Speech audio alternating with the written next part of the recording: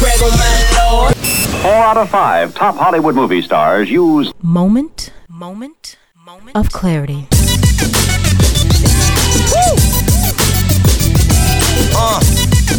Yeah, baby. Oh, man. It feels like it's been so long since I've been in this chair.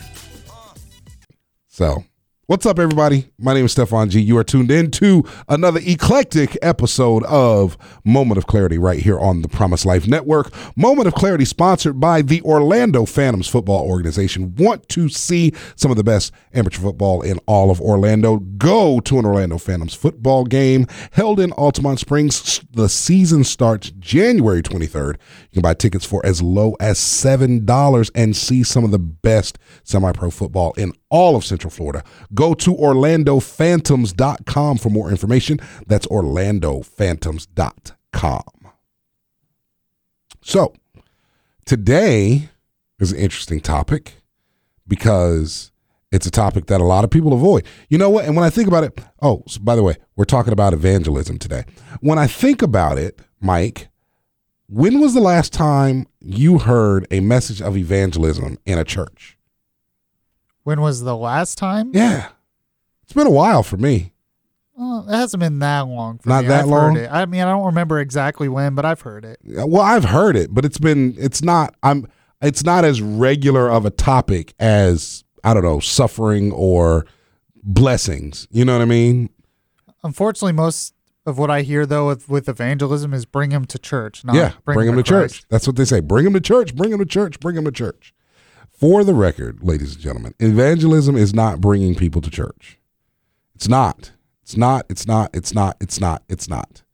And bringing people to church is good if you like your church. If you don't like your church, please don't invite people. But inviting people to church is good if you enjoy your church. But that is not evangelism. And as Mike kind of brought this topic up, because as we started to sit down and think about it, we kind of tried to figure out, well, what really is evangelism? Like evangelism in America specifically, because it's different here than it is other places.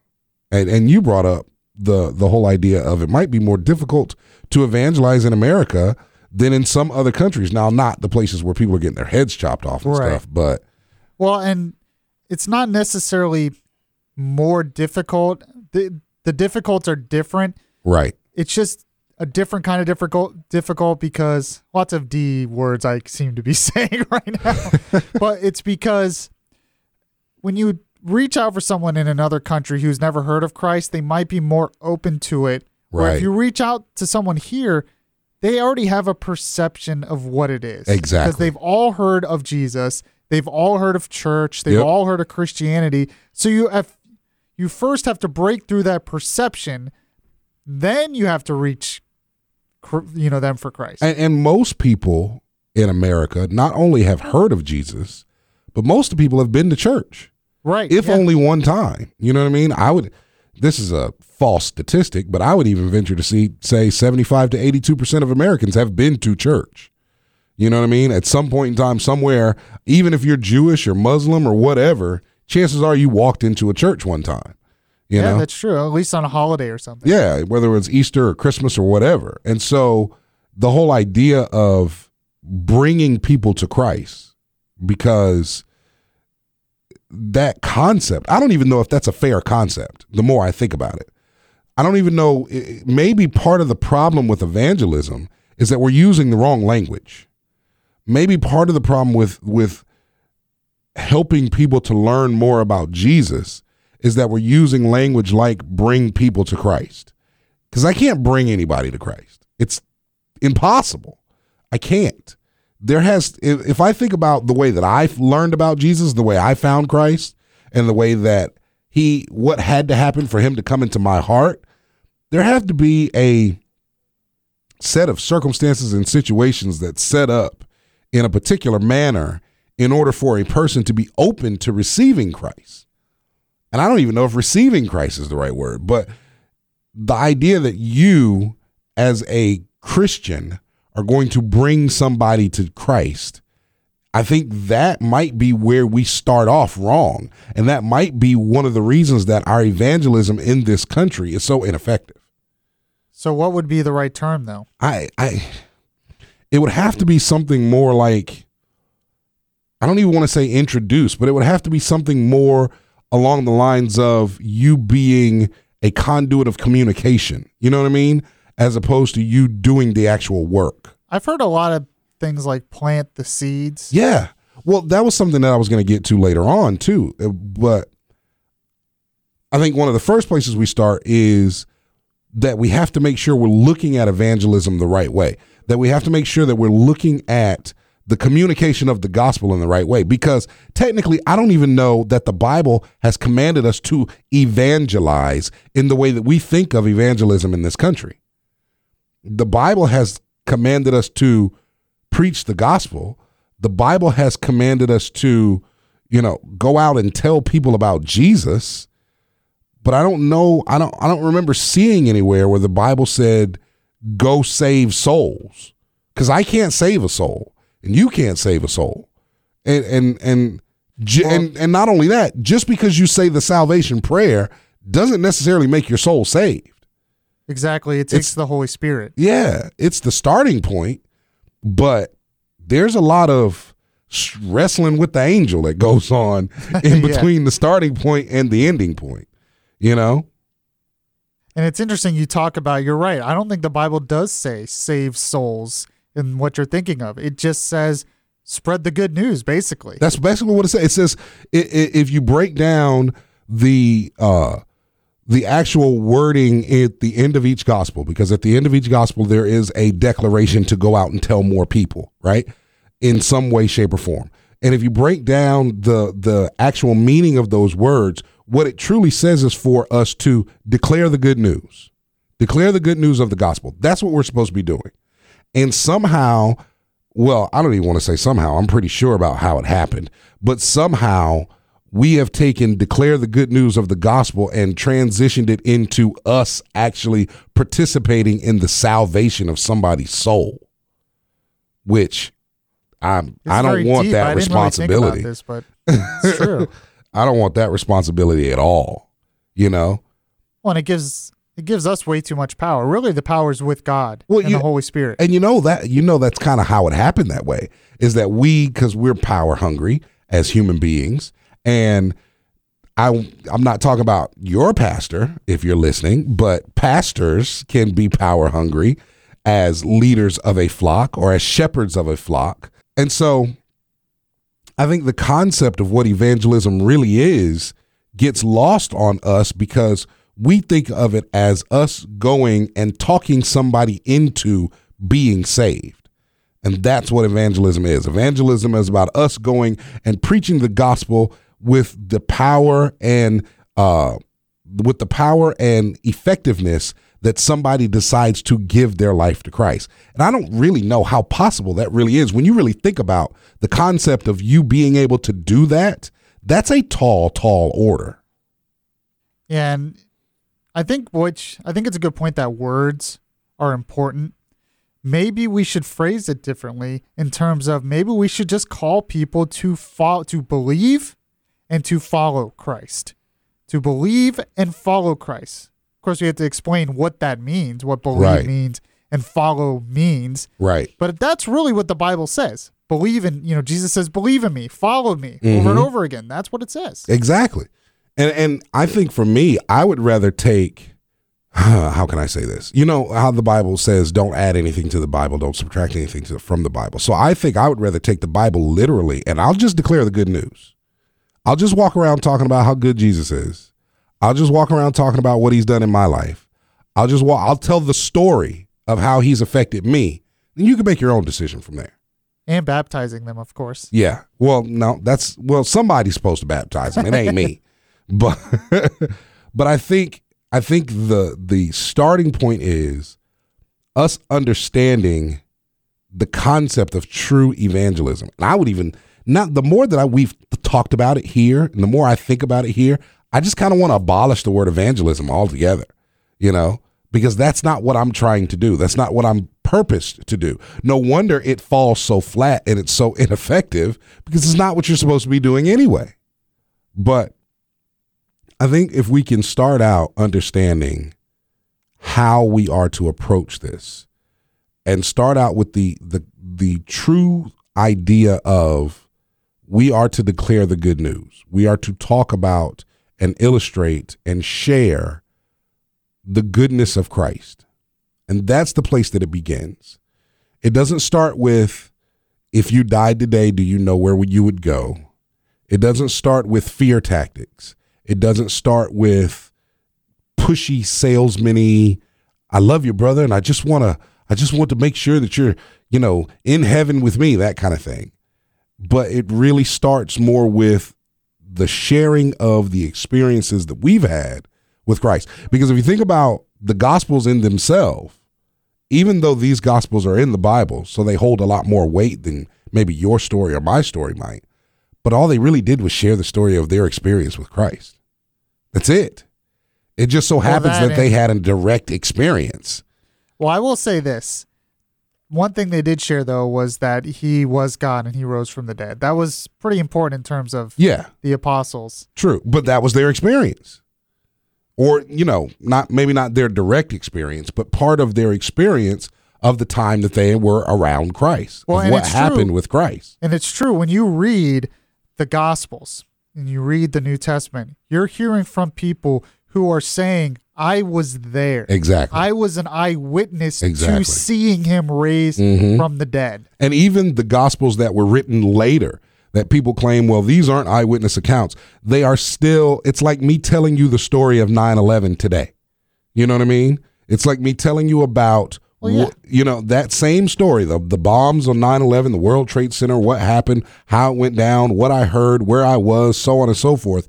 Those are the same thing as these Gospels that people try to demagogue because they're not, quote unquote direct accounts, and they were written 40 years later or whatever.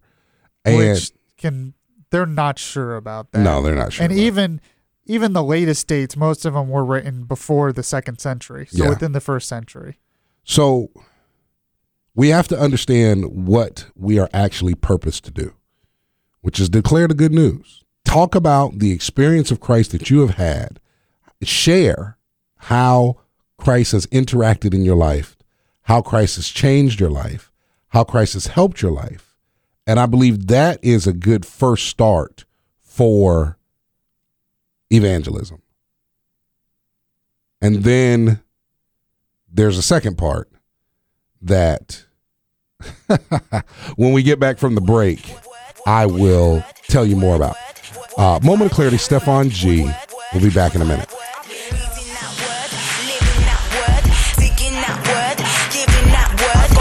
On my lips, the words in my palm, the words in my mind. Yeah, word is born. I've been reading that word, living that word, speaking that word.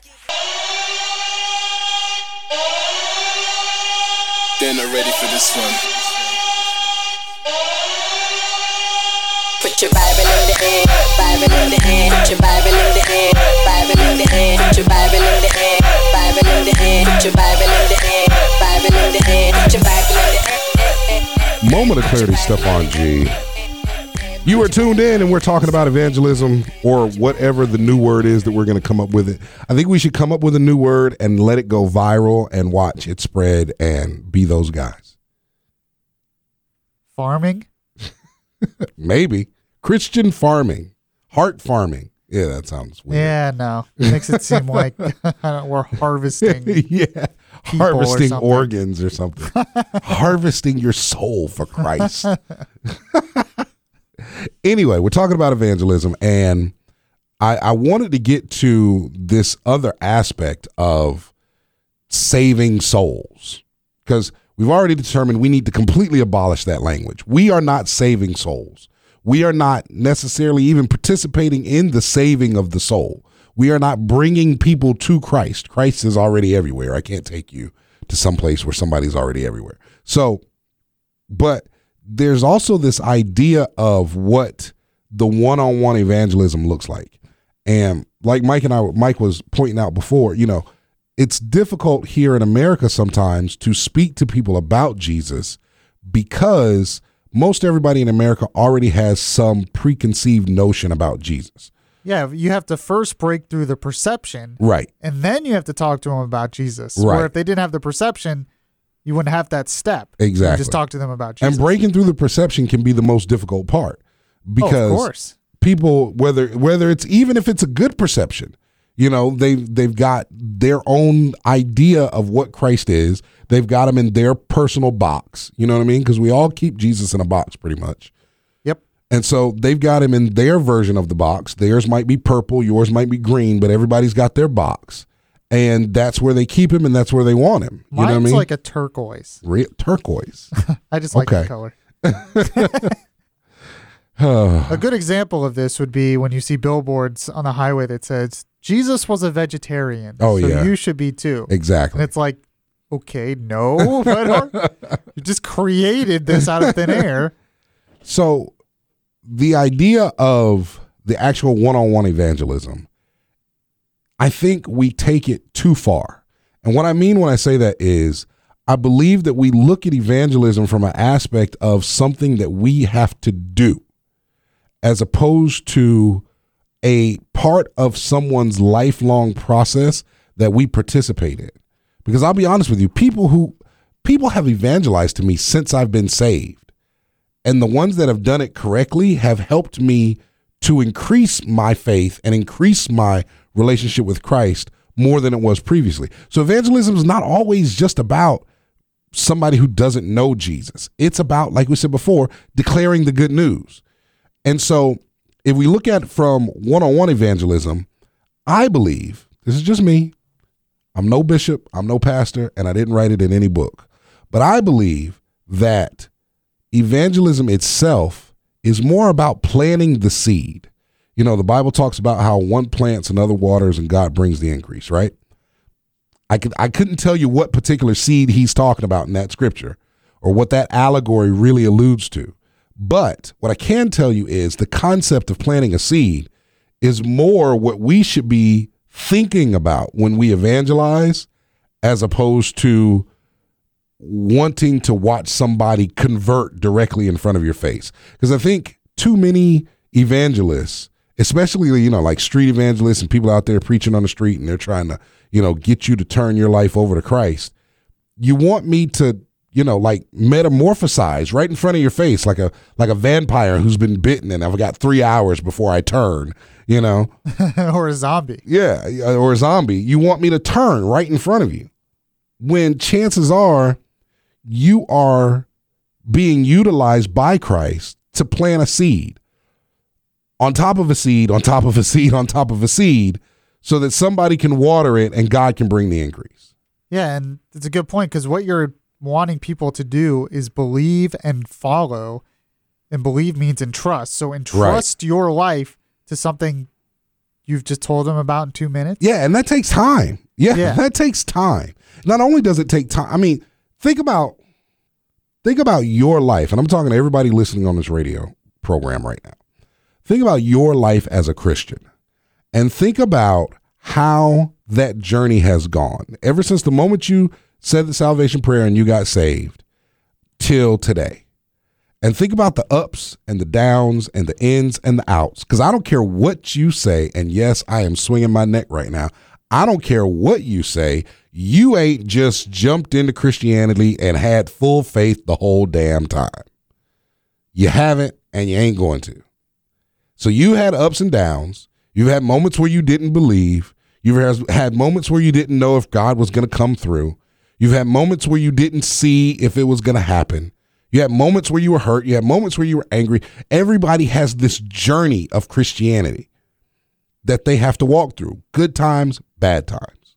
Somebody dies. Why do good things happen to bad people, God? You know, the whole 9 yards.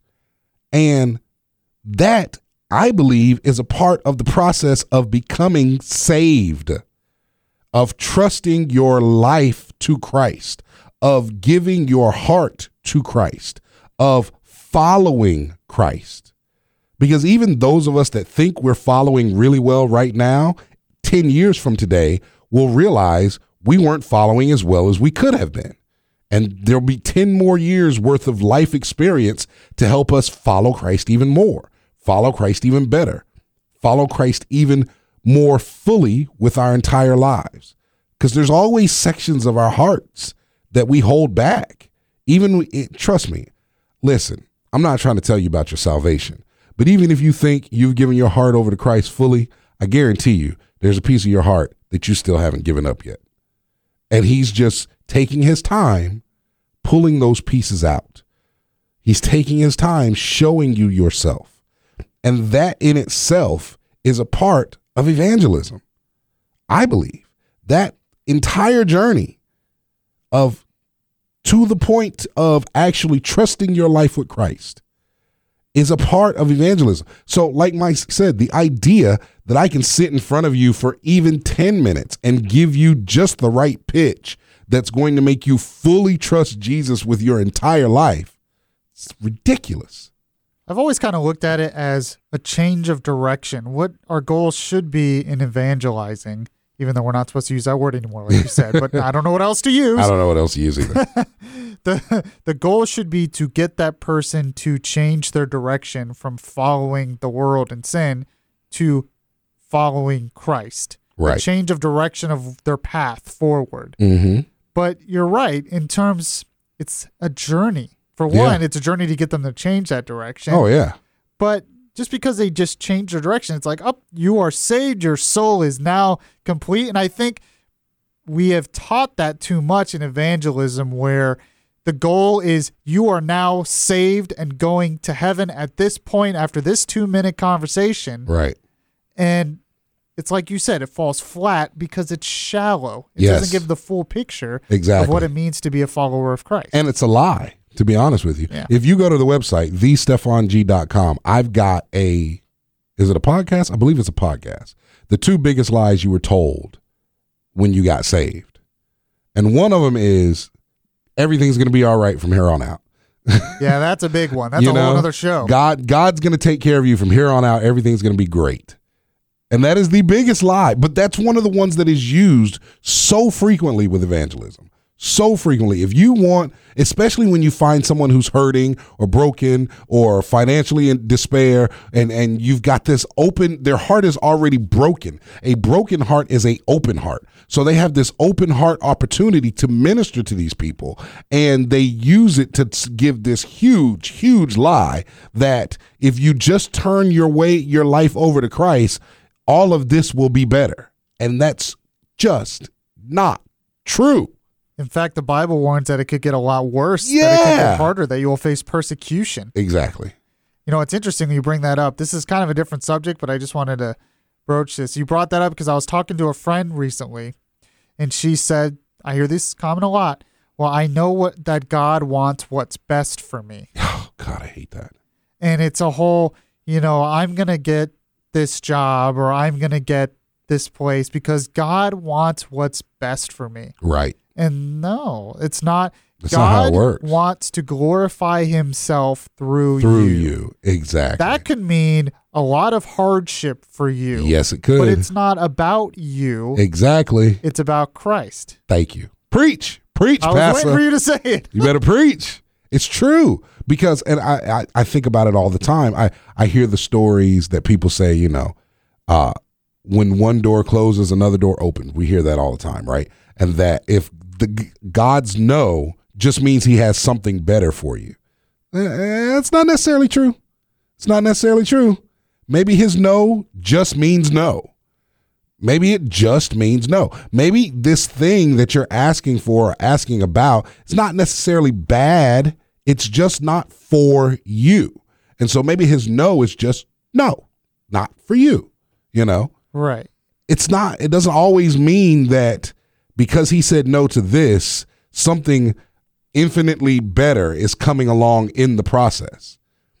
Because life's journey is supposed to be a journey to better and better and better, even if you're talking about internal.